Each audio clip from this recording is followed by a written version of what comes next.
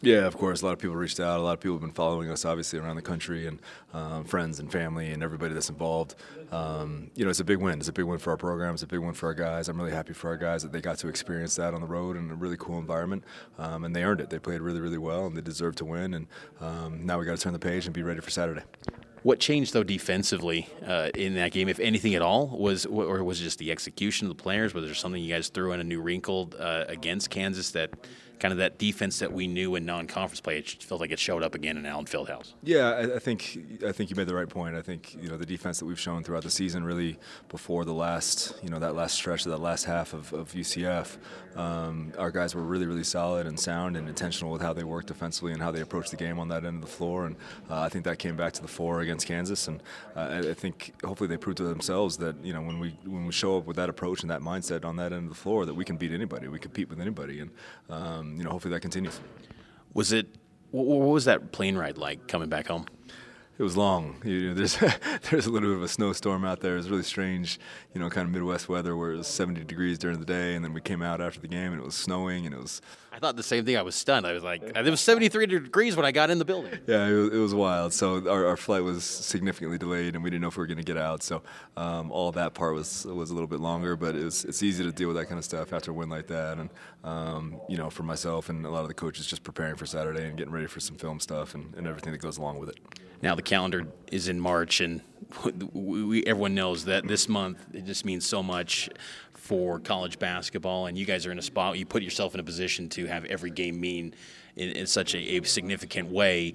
How do you guys avoid a letdown after a big win? What does this team have to do to be dialed in and get right for this TCU team that's had a lot of big wins in their own right? Yeah, hopefully the caliber of the opponent really kind of makes our guys sit up and take notice, right? TCU is really, really good. They're very, very talented. They're tough. They're physical. They're extremely hard playing. They're one of the most physical and toughest teams that we've played all season, along with, the Houstons of the world and San Diego States and people like that. So we really have to bring our hard hats and be ready to compete and be ready to fight. They're going to be hungry coming off a loss to Baylor, and it's going to take everything that we have to come out victorious.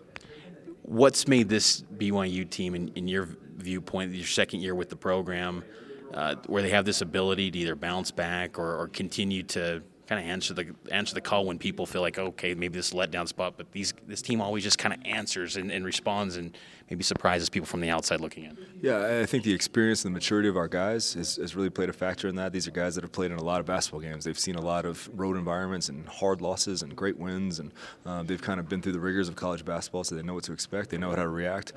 They know how to bounce back if necessary. So I think on an individual basis, we have a pretty old team, as you know. But then also Coach Pope's done a fantastic job kind of managing that and managing the roster and keeping guys on the same page and keeping us pulling in the same direction. So I think it's a kind of a confluence of factors that have, to this point, has really served us well. I'm curious on this. What was it that, coming into this season where you were kind of designated as the, unofficial defensive coordinator of this team? What kind of inspired that?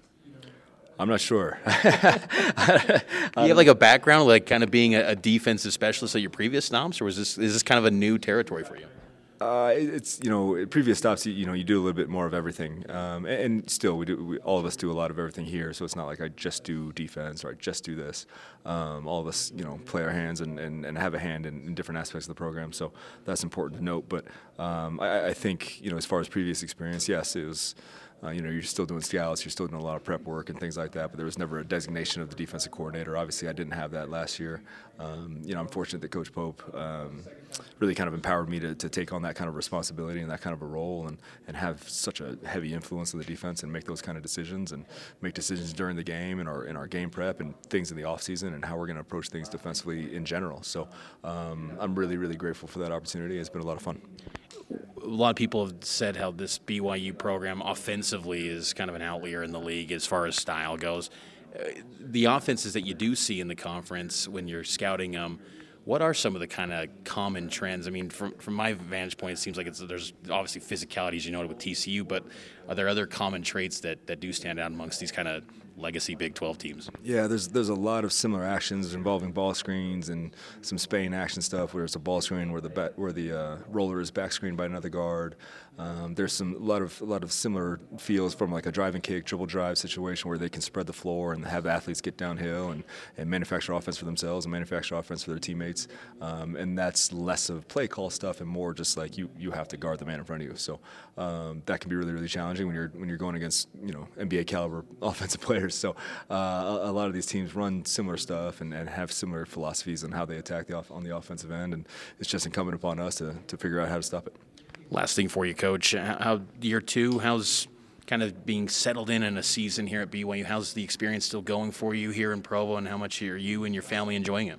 Yeah, my family loves it. I have two boys, a 10 and 9-year-old, and they play a ton of sports. And there's a lot of youth sports here, and they're very well organized and attended, and it's a very cool situation for our guys, for my boys, I should say, and they really enjoy their experience. They enjoy their school situation. My youngest son's in a French immersion program, so he's happy there and doing all that kind of stuff. So Provo's been good to my sons, and that goes a long way with me. Well, glad to hear that, Coach, and always appreciate the time. Again, congrats on that win. But now it's looking ahead to TCU, and best of luck in this game and this home stretch. Thank you so much. I appreciate you having me.